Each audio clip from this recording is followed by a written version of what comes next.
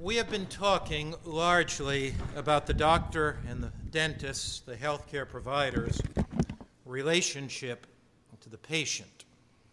We've looked at providing attention to the patient that comes, looking at the patient as a whole person. We've talked about respect and sympathy and inspiring hope. We've talked about making transitions into spiritual things. But I want us to focus in this last session on one Bible passage that speaks specifically to the needs of medical providers. I invite you to bow your heads as we pray in this last session, asking God to do something special in our own lives. Because the reality of the matter is that God can never do something through me until He does something to me. He can never do something with me until He does something for me. I can never be a true minister until I am ministered to. And so we want to focus on what was happening in Jesus' life before He met that woman and why He was able to minister. Let's pray. Father, we thank You for the joy, for the privilege of ministering for the King of Kings. Deeply embed upon our minds that we have a calling, not merely a profession. Write upon the consciousness of our brains the sacredness of being a medical missionary for Jesus. Teach us that just like You said to Your disciples, that You have sent them into the world, that we are God-sent, that the gifts You've given us in medical skills, that the specialties that You've led us in are divinely sanctified. May we never lose sense in the complexity of modern medicine of our identity. And reveal to us that we're Christian medical providers. But even a step beyond that, reveal to us that we're Seventh-day Adventists with a mission and a message for a final generation to prepare a people for the return of our Lord, physically, mentally, emotionally, and spiritually. Thank You for this calling, and open our hearts to a special blessing in this last session today. In Christ's name, amen. I invite you to take your Bibles and go back to the story. The story of a desperate woman who found hope. The story of a guilt-ridden woman who found peace. The story of a powerless woman who found strength. The story of a lonely woman who found belonging. The story of a suspicious woman who found someone to trust. The story of an abandoned woman who was adopted. The story of a Christ who looked beyond gender, who looked beyond social status, who looked beyond the conventional norms. The story of a Jesus that reached out to minister in incredibly remarkable ways. But I want to focus in this session not what was going on in her life, but what was going on in His life. I want to focus not on her physical needs, but His. Not on her emotions, but His. Not what was going on with the patient, but what was going on with the provider. And we come to that in John, the 4th chapter, in the 6th verse. I've left this verse intentionally for the last of our presentations this morning. John chapter 4, verse 6. Now Jacob's well was there. What a historic environment. Jacob, the father of Israel, Jacob, Abraham, Isaac, Jacob, the 12 sons of Jacob. Jacob had purchased this piece of property It was a sacred piece of property by its very nature. It had historic significance in Israel. When Jacob died, he gave this piece of property to his son Joseph. When Joseph died, his bones were brought back and buried here. This was a sacred spot. This was hallowed ground. And here, Jesus came to share the mysteries of eternity with a woman. John 4, verse 6. Now Jacob's well was there. Jesus, therefore, being wearied from his journey, sat thus by the well, and it was about the 6th hour. Now you are well aware that Israelites often mark the hours of the day from sunrise in the morning, and that the 6th hour would have been high noon. So it's about 12 o'clock. Jesus began his journey that morning at sunrise, and he likely walked 15 to 20 miles, the best I could calculate it. So here is Jesus traversing Palestinian sands in the blazing sun. Here is Jesus, who has walked 15 to 20 miles with little to drink. His throat is parched. His legs are weary and tired. He is sweat-tinged, smelly and dirty. He comes and rests at the side of a well. The divine Son of God was weary, exhausted, and tired. He had been up early in the morning and began his journey at sunrise. He's walked at least 15 to 20 miles. He's traversed and arrived at Jacob's well. Now imagine this scene. I want you to picture it in your mind. I want you to capture the significance of this moment. Imagine this scene. The Creator of sun, moon, and stars, sweaty, dirty, thirsty, at the mercy of a stranger beside Jacob's well. Imagine this scene, the one worshipped by angels and praised by 10,000 times 10,000 heavenly beings, physically exhausted in a hostile land. Imagine this scene, the one who hung worlds in space, leaning against the rough stones of an ancient well with his energy drained. As human, he had nothing to drink. As divine, he created brooks and ponds and rivers and streams. Remember, as human, he hungered for 40 days of fasting. But as divine, he took 5 loaves and 2 fishes and fed the multitudes. As human, he slept on a stormy sea. But as divine, he rose from the sleep and spoke 3 words, and the tempest fell flat before him. He was so human that he attended a wedding, and he was so divine when he arrived there in the celebration that he transformed water into wine. He was so human that he wept when his friend Lazarus died, but he was so completely divine that he walked to his tomb, spoke to the grave, and reunited Lazarus with his sisters. I want to focus for a few moments, not so much on the divine Christ, but on the human Christ. I want to look at his weariness, his exhaustion, his tiredness in the context of his ministry. And I want to focus, too, on your weariness, your tiredness, your exhaustion. Because there are times that healthcare providers, there are times that physicians, there are times that dentists, halfway through the day, about that 1 o'clock, 2 o'clock, 3 o'clock in the morning. You say, Pastor, I feel that way at 8:30 in the morning.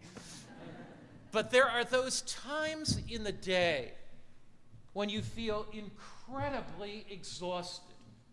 And there are times that you feel, I cannot see one more person sitting at the well that day, exhausted from travel, thirsty and fatigued from the journey. Jesus ministered to a hopeless woman. Have you ever felt fatigued? Like Jesus must have felt that day. Has patient care ever exhausted you? In the midst of hectic responsibilities, with full waiting rooms and more patience to see than you feel capable of seeing. Have you ever felt on the verge of burnout? How could Jesus be in the midst of medical ministry with more to do than he was capable humanly of doing, with more patience to see than he was more capable of dealing with more blind eyes to heal, with more deaf ears to unstop, with more palsied arms to cure, with more surgeries to perform, if you please, by casting demons out of people? How could Jesus do that?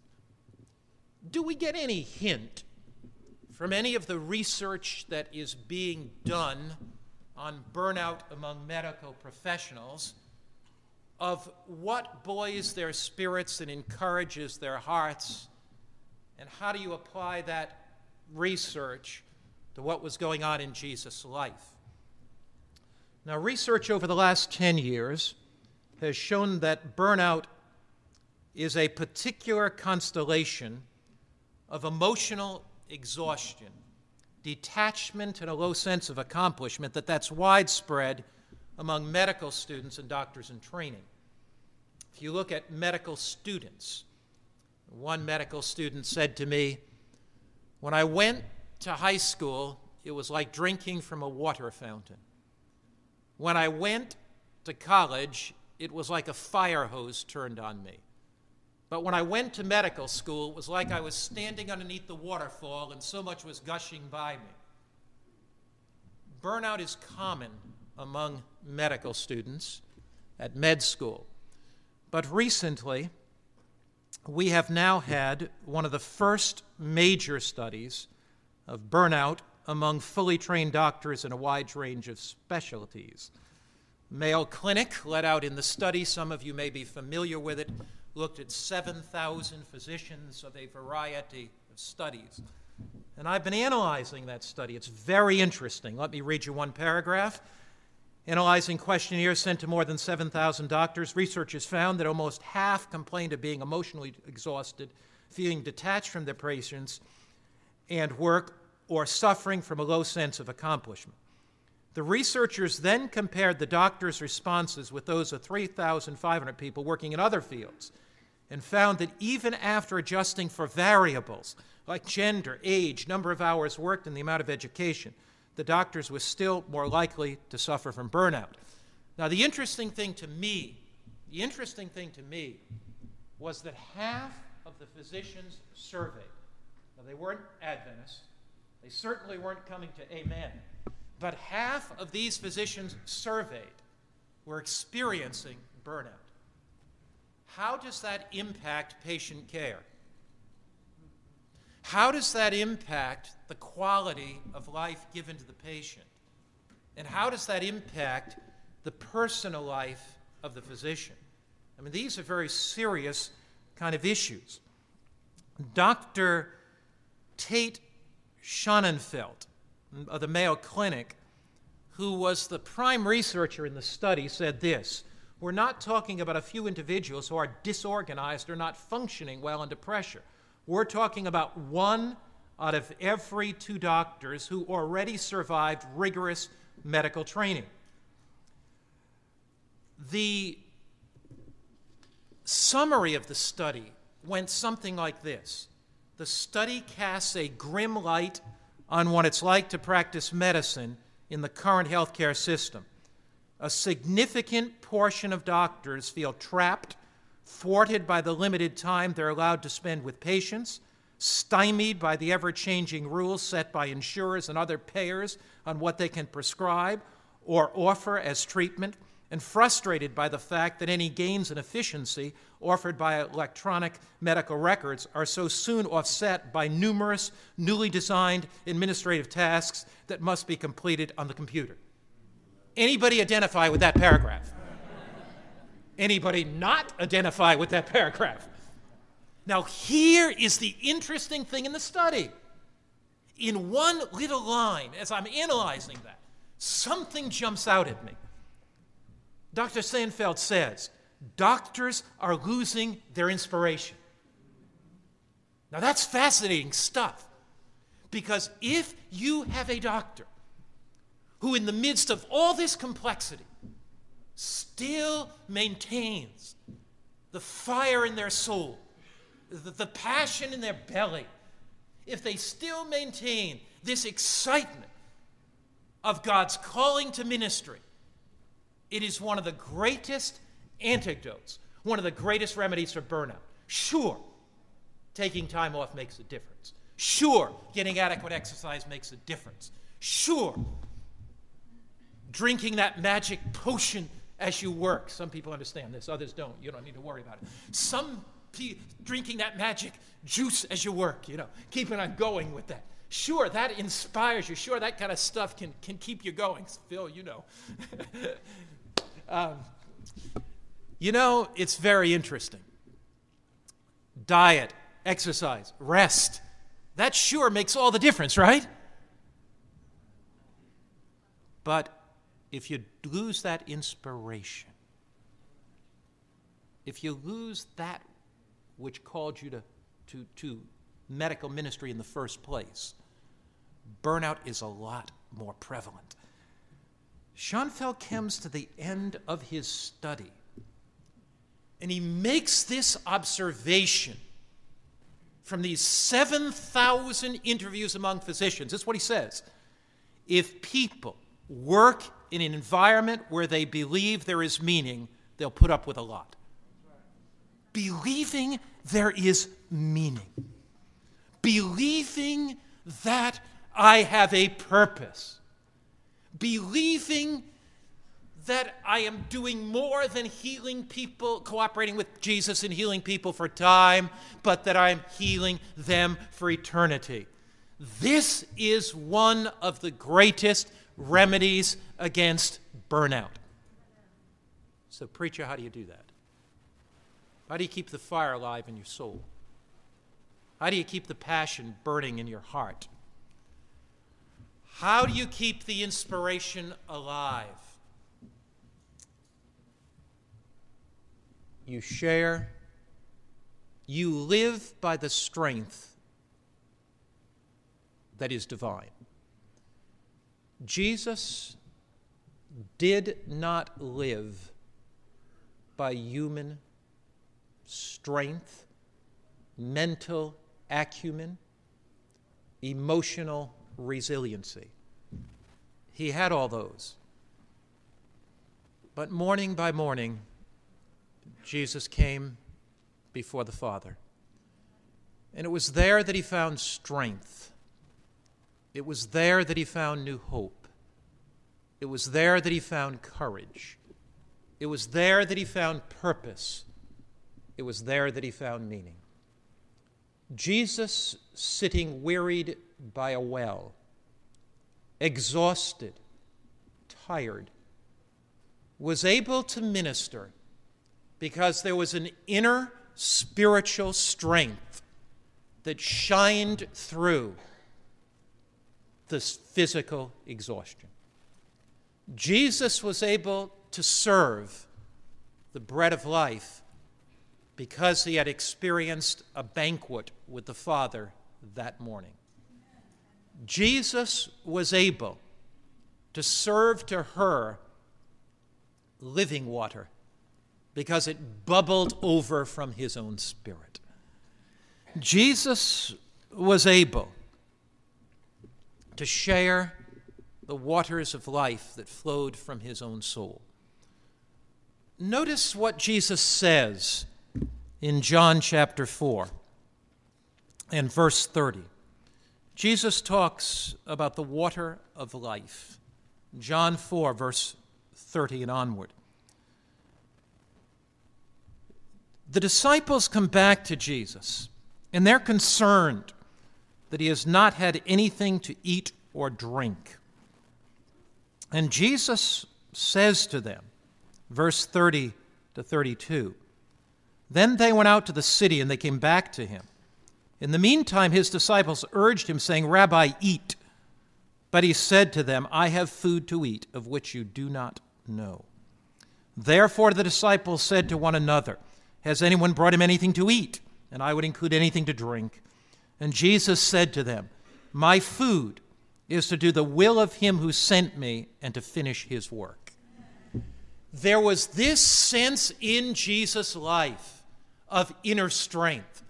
Might I say to you that if you rush off in the morning to serve without the spiritual water of life flowing into your soul, if you rush off into your practice without the nourishment that comes from Jesus himself, that the days are going to be long, that the mental exhaustion is going to set into your life like a dark cloud, is important, I repeat, as diet and exercise and following the 7 laws of health are, 8 laws of health are.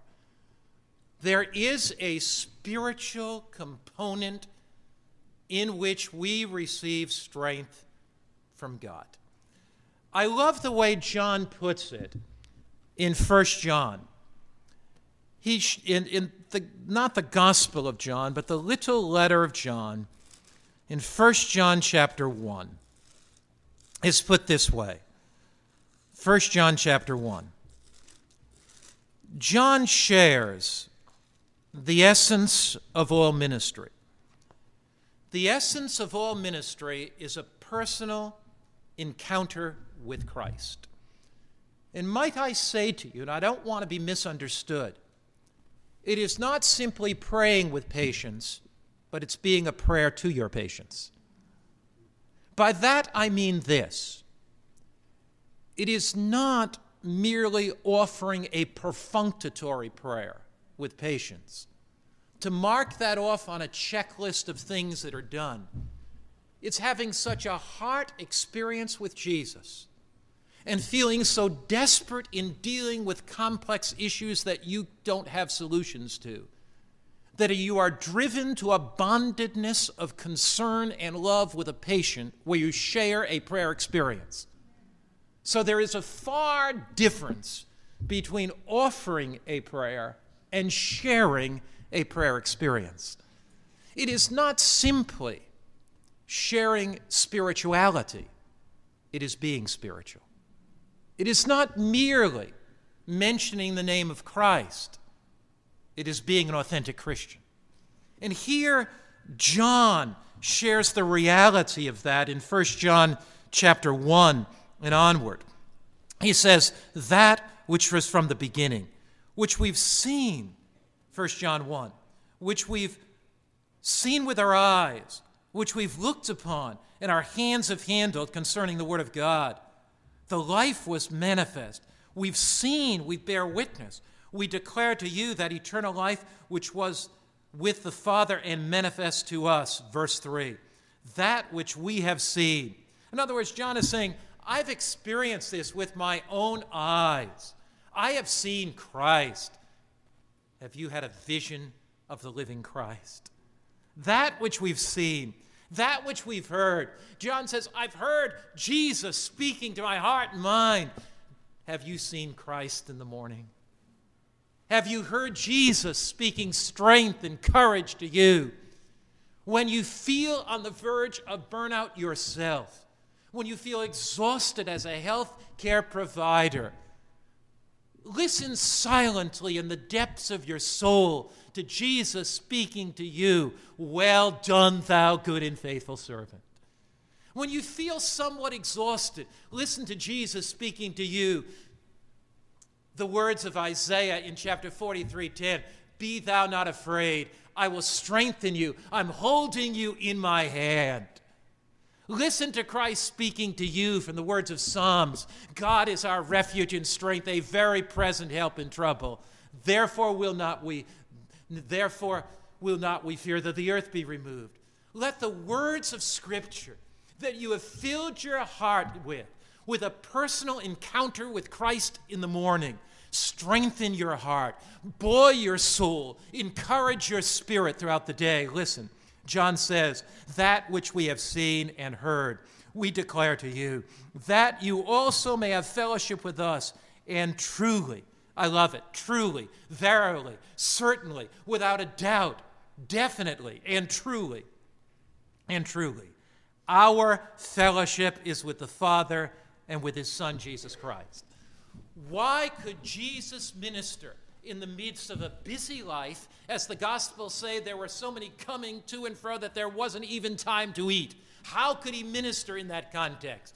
Because his divine purpose was to do the will of the Father, and he had been strengthened from on high by God and received unusual supernatural strength. Desire of Ages puts it this way in that chapter, Come Rest a While, on Desire of Ages, page 363.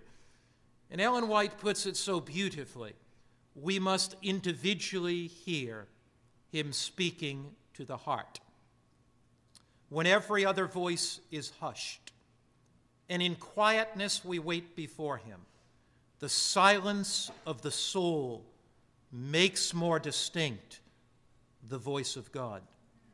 He bids us, be still and know that I am God. Here alone can true rest be found. And this is the effectual preparation for all who labor for God amidst the hurrying throng. Have you ever felt in a hurry? Amidst the hurrying throng and the strain of life's intense activities. Do you have too little to do? So that halfway through the day, you have that extra hour and you put your feet up on your desk and read your favorite biography? The physicians that I know can identify with this passage. They're part of the hurrying throng. Their life is filled with frenetic, my word, intense activities, Ellen White's words. Notice, amidst the hurrying throng and the strain of life's intense activities, the soul that is thus refreshed will be surrounded with an atmosphere of light and peace. The life will breathe out a fragrance and reveal a divine power that will reach men's hearts and women's hearts. This is a picture of the true gospel medical missionary. From the overflow of your devotional experience, your soul is refreshed as you walk into your patient's office without saying a word. There is an atmosphere of light and peace about you. Heavenly angels accompany you into that office. And there is a calmness. There is this sense of light and peace. As you begin to speak, you breathe out a fragrance in the care and compassion of your very words that give assurance, that bring trust to your patients. Why could Jesus minister like this? He could stand before men and women because he had knelt before his Father. Multitudes said, no man speaks like this. No man ever spoke like Jesus because no man ever lived like Jesus. From the richness and overflow of his experience with God, he ministered. And may I be so bold to suggest to you this morning that the research on burnout holds a key to understanding Christian healthcare. That when Dr. Shenfield says doctors are losing their inspiration, when they discover deeper purpose and place medical care in perspective, it makes a difference. When we lose sight of the vision of why God has called us, medicine is the most challenging, exhausting work in the world. But when the vision of who we are, our identity in Christ, the vision of being God sent, the vision of why we are called, when that vision is clear in our minds, sharp in our focus, medicine is exciting, inspiring, thrilling. It's an opportunity to touch lives in ways that they couldn't be touched in any other way. That's what Amen is all about. And that's what you're doing. Dr. Alva, come join me. You are making this application of what we're talking about in your medical practice. As the result of that, you never get tired. Come, my brother.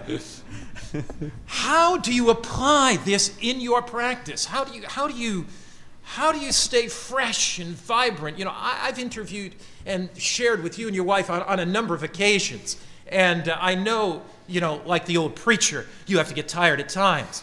But you have this sense of inspiration about you, and you and your wife and your medical practices bring together this sense of loving medicine and this sense of a purpose-driven medicine. How do you keep fresh? I think every day when you know that God is the one that woke you up and gave you a reason, surrounded you with family, surrounded you with all his blessings, and just like Joe, we're focused on the eschatology of our human body, you know, gastroenterology, colonoscopies. Sometimes we see the dark part of that, but God always brings our minds up. And just like in his experience, I used to practice just like everybody else, dispense a lot of proton pump inhibitors, Nexium for reflux, and not realizing that God has a greater plan. My mother had to have colon cancer for me to be down on my knees and recognize that I was, you know, all about nothing and not about my father's business many years ago. What difference has Amen made to your medical practice? Has it made any difference at all? Well, to see that there is a number of people seeking the Lord's wisdom every day to deal with daily situations that are hard, that are frustrating, but are full of promise and full of hope as well. How do you see your identity as a physician? How do you see yourself? Well, we're ambassadors in a place where there's a for-profit hospital, completely secular, but people, the word of mouth is that we pray there, there's hope there, there's teaching, there's healing. God is always the one responsible for all of that. Now, you mentioned you're in a secular setting, but yet you pray. How do you harmonize those two environments? Actually, secular people are open to prayer. They appreciate that because no one else will do it.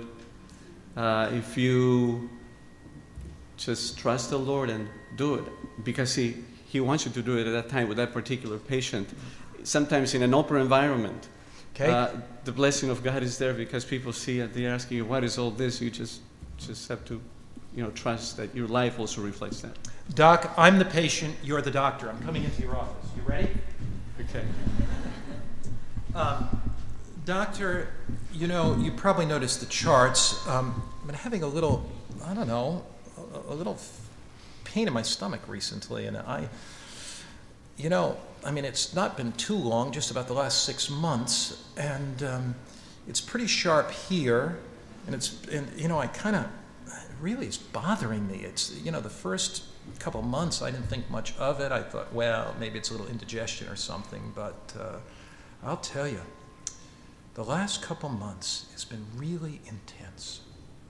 What has been going on during this last 2 to 6 months? I don't know. I can't put my finger on it too much. My work, I'm a middle-level manager at our factory, and it's been a lot of extra work. We've added a night shift. I do work till about 2 in the morning. I try to get back in about 7, but I don't think that would have anything to do with it. I'm sleeping I may be sleeping a little less. I do feel kind of a little bit of stress, and not that much, though. You need a vacation, my friend. But Doc, you got to help me with this stomach business of mine. And does diet play any difference in that? Yeah, when you kind of put a finger on that pain, we can actually put a scope on that pain and see what the problem may be. But I get nervous when scopes are going in me, though. Well, somebody will put you to sleep, and that's not. But I don't like that. I don't like that. Yeah, my mother also didn't want to have a colonoscopy, and she ended up with colon cancer. So, we'll deal with that later.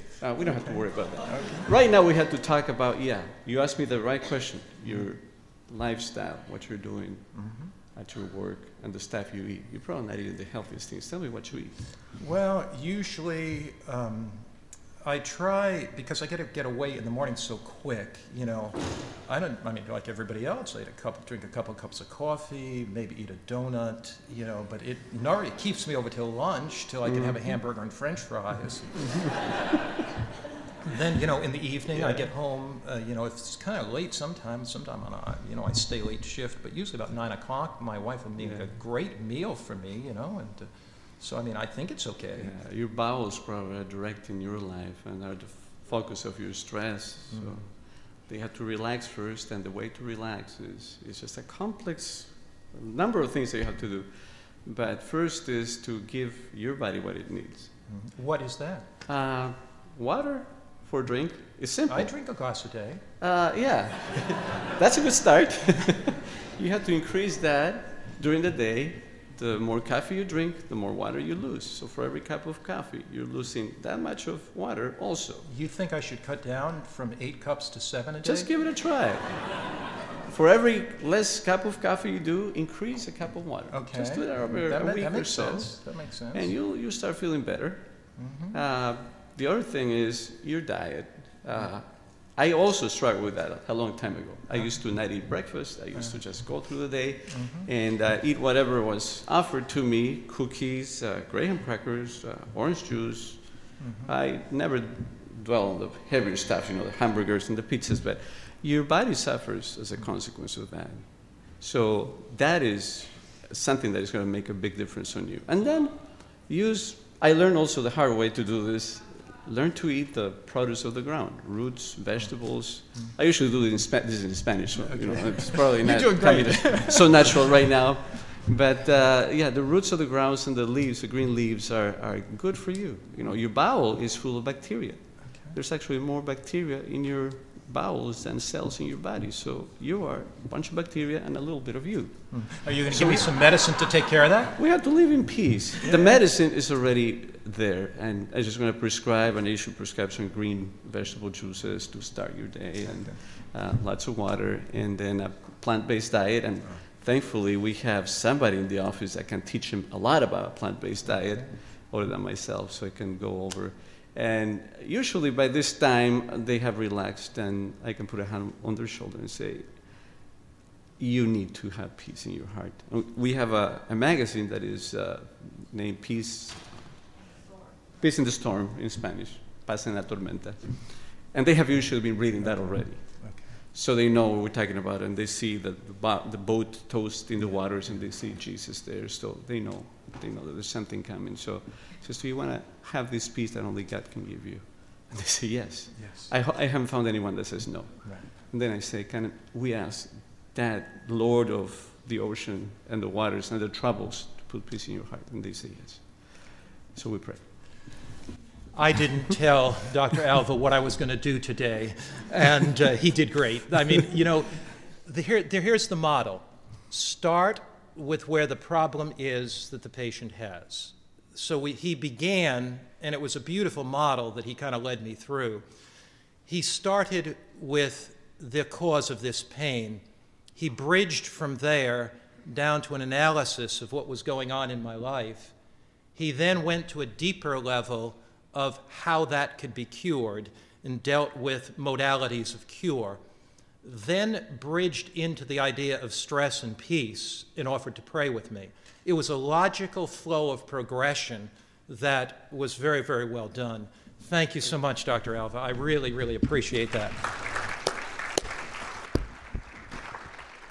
My question to you, what is the most significant takeaway that you are going to take away with you from last night and this morning? In one sentence, give me your takeaway. Expression deepens impression. So express in a single sentence what you heard said last night, what you heard said this morning. What is your takeaway from this time that we've had together? Okay? Just stand wherever you are and say, you know what? Here's an insight. Here's an idea. Here's a takeaway. Here's something that was meaningful to me. Okay? Yes? Everyone in the office, everyone in the hospital is a comfort giver. Everyone in the office, and I'll repeat just for those that may not hear, everyone in the office, everyone in the hospital is a comfort giver. So let me tell you what I heard you say by that, that intentionally it's going to be necessary to give some education to people around you in your sphere of influence. Okay? Somebody else, what's your takeaway? Yes? You can't give away that which you have not received. And while we all try to snack on God, He's waiting to give us a full meal. Yes, the manna falls every day, doesn't it? Okay, somebody else, what's your takeaway? Children of God ministering to children of God. I like that concept. Yeah, that's a good concept, isn't it? Children of God ministering to children of God. We're giving Dave some exercise this morning. The thought that came to me just now is that I think of that statement in the Ministry of Healing that the holy influence of the Holy Spirit is the very best medicine that we can give. And obviously we can't dispense it unless we actually have it in the supply. Mm-hmm. So really all of this creating a story, we're wanting to introduce people to a bigger meta-narrative, a bigger story, and the Holy Spirit is the one that's already doing that, and we just enter into His work. Mm-hmm. Is there any takeaway? Yes, Doctor.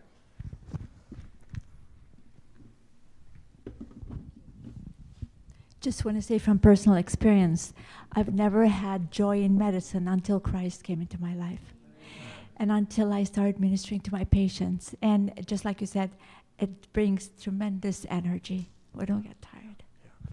There is a divine energy that comes from viewing medical work as ministry. There is an energy to that that brings strength to the entire system. Now, I want to continue to emphasize that does not bypass the physical laws of health that all of us as healthcare providers that govern our bodies. Sure, but there is that energy when you get direction. Anybody else want to share? Yes? Connecting with God in order to connect with people, to connect them back with God. That's a nice phrase, isn't it? Might be one worth writing on a little card that we keep in our Bibles.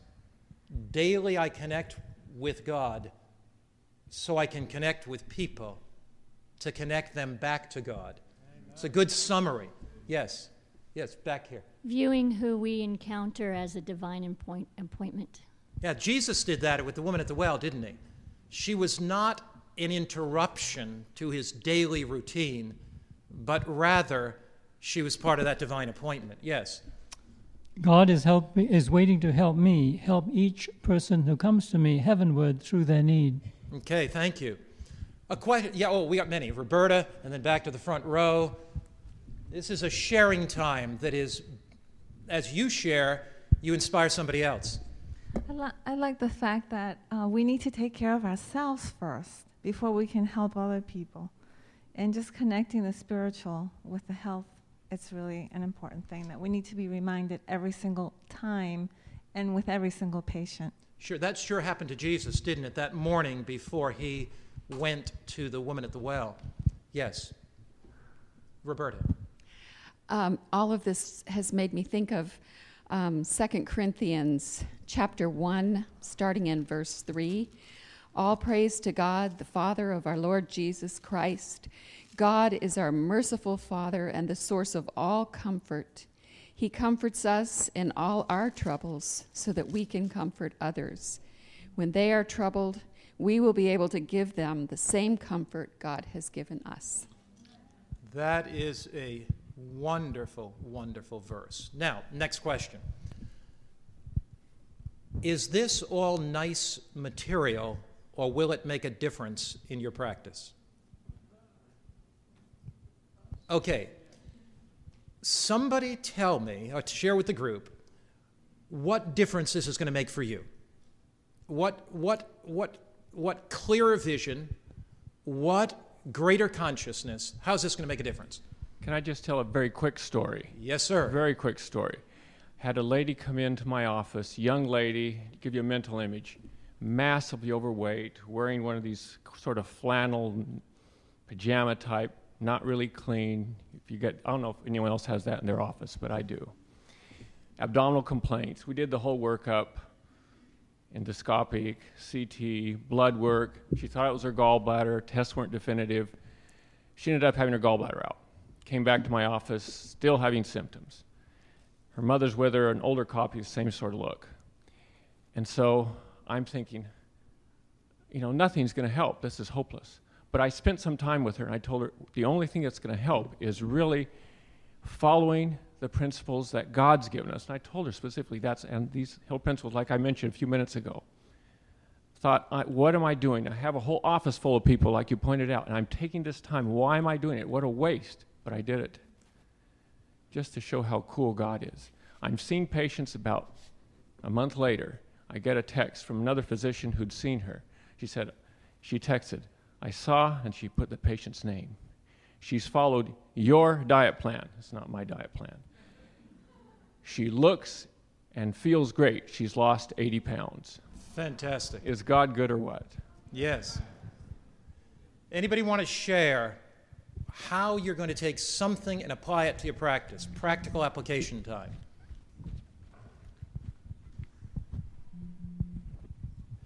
On Tuesday, I saw a patient who I hadn't seen for 2 years. I'd did a rotator cuff repair on one side, which seemed to do well. Then I did one on the other side, had some arthritis in that shoulder. This gentleman was injured in a tunnel accident. There was a fire. Fellow coworkers were killed. He has PTSD, blames himself, is ridden with guilt, has chronic pain. Also took out his right olecranon bursa when we did his left shoulder, which got an infection, was draining. And I said, well, come back and we'll do this and this. And he didn't come back. He went back to his primary who dealt with it. Got a call from this patient's wife probably a week before he came in this time and said, you got to do something for him, So I examined him. But when people are already in such chronic pain, they have all this emotional overload. He's scheduled for a QME with a psychologist. What am I going to do for this man? I offered to pray for him. He said, I don't want you to pray for me. How would you feel if you were in this terrible pain and somebody just wanted to pray for you? Felt like I botched that. So going away from the visit, I'm thinking, I don't want to see this guy. I don't need a lawsuit. But listening to the story and all of this, I'm rethinking this and thinking, well, did I really enter into his story? Did I really empathize and sympathize with him? And I may not be the best one to do whatever needs to be done orthopedically for him, but I can certainly engage and show that I care and give he and his wife, who are having their troubles as well, hope. So it's been very helpful for me to take them, like one of the most challenging cases of the week in my mind, emotionally for me, because that's stressful for me, all of that. But and to kind of reframe it and say, okay, how can I do this differently, and what would the Lord have me do? Thank you for being so vulnerable and sharing that. That took real vulnerability, and this is the whole purpose of the seminar, to say, okay, how can I rethink experiences that I've had and reframe them? And I think the point you have made is so powerfully poignant, and that is, there will be times that we do not have all the medical answers. There will also be times that people do not want to explore the spiritual dimension. So here you have the spiritual dimension, here you have the physical dimension.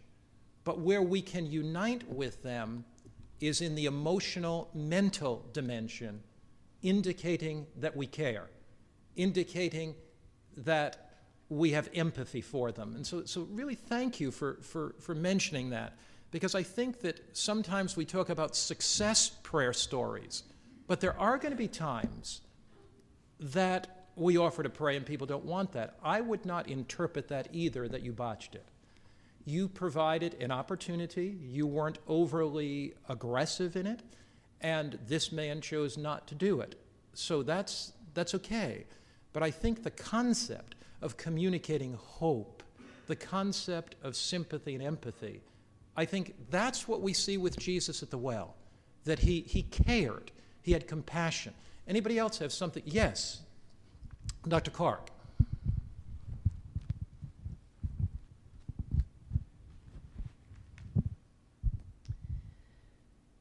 This next week I have a half-day scheduled for our monthly staff meeting, and I intend to begin the process of helping my staff understand that the satisfactions of serving other people is not just for the caregiver, but for the whole staff, and they can all be comfort givers as well. And I have a supportive staff. I have two staff who do not understand the health principles like we do, and so it's going to be a process to help them understand the spiritual implications of what we're doing. I think that's one of the main reasons of the seminar. When Des and I talked about it, we talked about the fact that most of you have staffs that you work with, and to be able to communicate this concept, these concepts and principles to staffs. I want to end today. Oh, I'm missing somebody. Yes, let's go way in the back. I'm a pediatrician, and I deal with a lot of crazy parents. And a lot of, and I'm a hospitalist, and I deal with a lot of teenagers who come to the hospital with abdominal pain. And I freely admit it's very frustrating. I often roll my eyes because there's often nothing wrong with them, and we do this huge big workup in the ER, and then they send them to us to deal with them. And I am going to change the way I practice, because I am going to look at these people as obviously more is going on than just the abdominal pain, and I need to treat them for their spiritual needs as a whole person and not just try to get them out of my hospital as soon as possible because they're frustrating. Thank you so much for sharing that. Does anybody else have something burning in their soul that they have to share? Okay. Yes. Dave, you're getting faster as we go on. I'm losing my dignity, that's all. I was quite struck by hearing Des say that sin attacks our inspiration. And I think that that goes along with not rushing off in the morning without eating our spiritual breakfast. And I think for me personally, that's where I will apply it, that it's just as important to spend time with my God and to receive my own inspiration, my own nourishment before I go out and try to do anything else. And that's the way to keep my inspiration. Thank you so much for sharing. I would like you, front row. I'm sorry I missed you.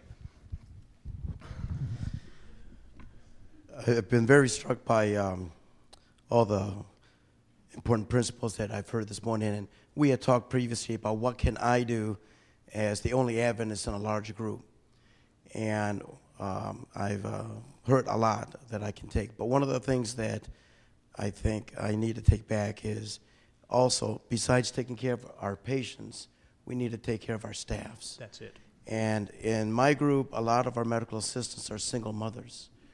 They are making medical assistant salaries, trying to raise several kids. And what can I do to them? One thing I learned from my father, who was a pediatrician, is he would have prayer with his staff before he started. And for a while there, I was doing that. And then you get busy. And then you get tired. So you don't get up early enough. You don't get your spiritual food. You don't get your physical food. And you go off, and you're already late to start in the office. You're already stayed. And I've had other staff members say, Doctor, when are you going to start having the worships again in the morning? So that's one area I think I'm going to focus on, is my little niche may be to take care of my staff, because I have the medical assistants of my partners who come to me with their problems and ask me to pray because they know I pray. So I think I'm going to try to start this small ministry again with my staff by getting my spiritual food in the morning, getting my physical food, and trying to provide the quality, not just to my patients, but also to my staff. Thank you for these comments. Sure. Dave, we have one more. Last one. To add to what the doctor said, I do devotion with our staff almost every day. My non-Seventh-day Adventist MA, which I was in a crunch to hire, now started attending church. And she is so eager, she devours every word of our devotion. She can't wait to get it. The last devotion we had, actually, I used the book Conflict and Courage. We read the verse, I talk about the story, and then we share. And we read about Saul and Jonathan, his son, when he ate the honey and Saul wanted to kill him. Anyway, it was all about self from Saul. And we talked about selfishness. And then we held hands and we said, dear Lord, help us that self will be buried, and that we will we'll have experiences overcoming self, and we'll bring it in as we meet next time. And every one of us brought several experiences where we had overcome self by God's help to the table. And it's just a revival thing.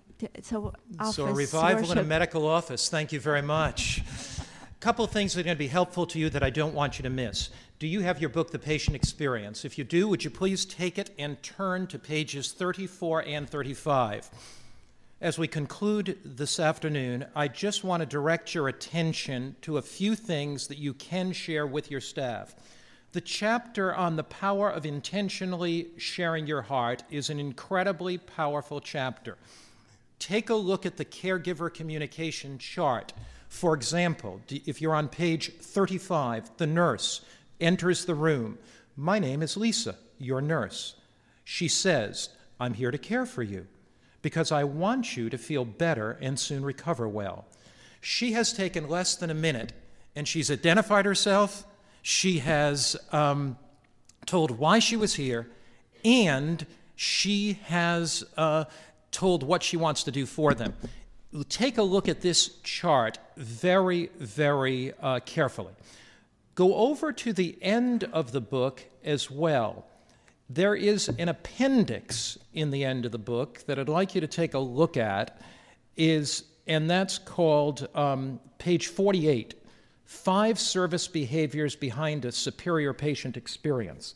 That's really worth taking a look at and going over with your staffs. That's page 48. And then there's a kind of little humorous one on Appendix A for an employee training tool. This, I think, will provide an excellent resource in enhancing the patient experience. As we conclude this section, would you stand with me as we pray?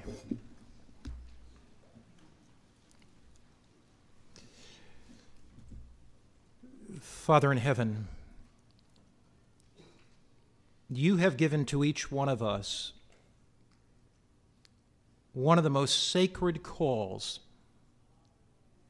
that any human being could have. You have placed us in a position to minister to the physical needs of men and women. to listen to their emotional and mental heart cry, and to hear their deeper longing for spiritual reality. Father, the call that you have given to us is so sublime that it almost overwhelms us. We are ministers in the marketplace, pastors to the patient, Christ to the unconverted. Lord Jesus, we open our hearts to you. We ask you to strengthen us so we can strengthen others. We ask you to inspire us so we can inspire others. We ask you to give us hope so we can minister to those who are hopeless. And Father, may the passion for medical ministry burn brightly in our souls. May we constantly be reminded of how highly heaven values our work. And when the days are tough and the journey is long and we're sitting by the well, weary and exhausted, help us to know that you're going to lead some Samaritan woman by that we can minister to, who will impact a city, thousands for the kingdom. Buoy up our spirits, encourage our hearts, and send us to our work with a joy in our souls. In Christ's name, amen. This media was brought to you by Audioverse, a website dedicated to spreading God's Word through free sermon audio and much more. If you would like to know more about Audioverse, or if you would like to listen to more sermons, please visit www.audioverse.org.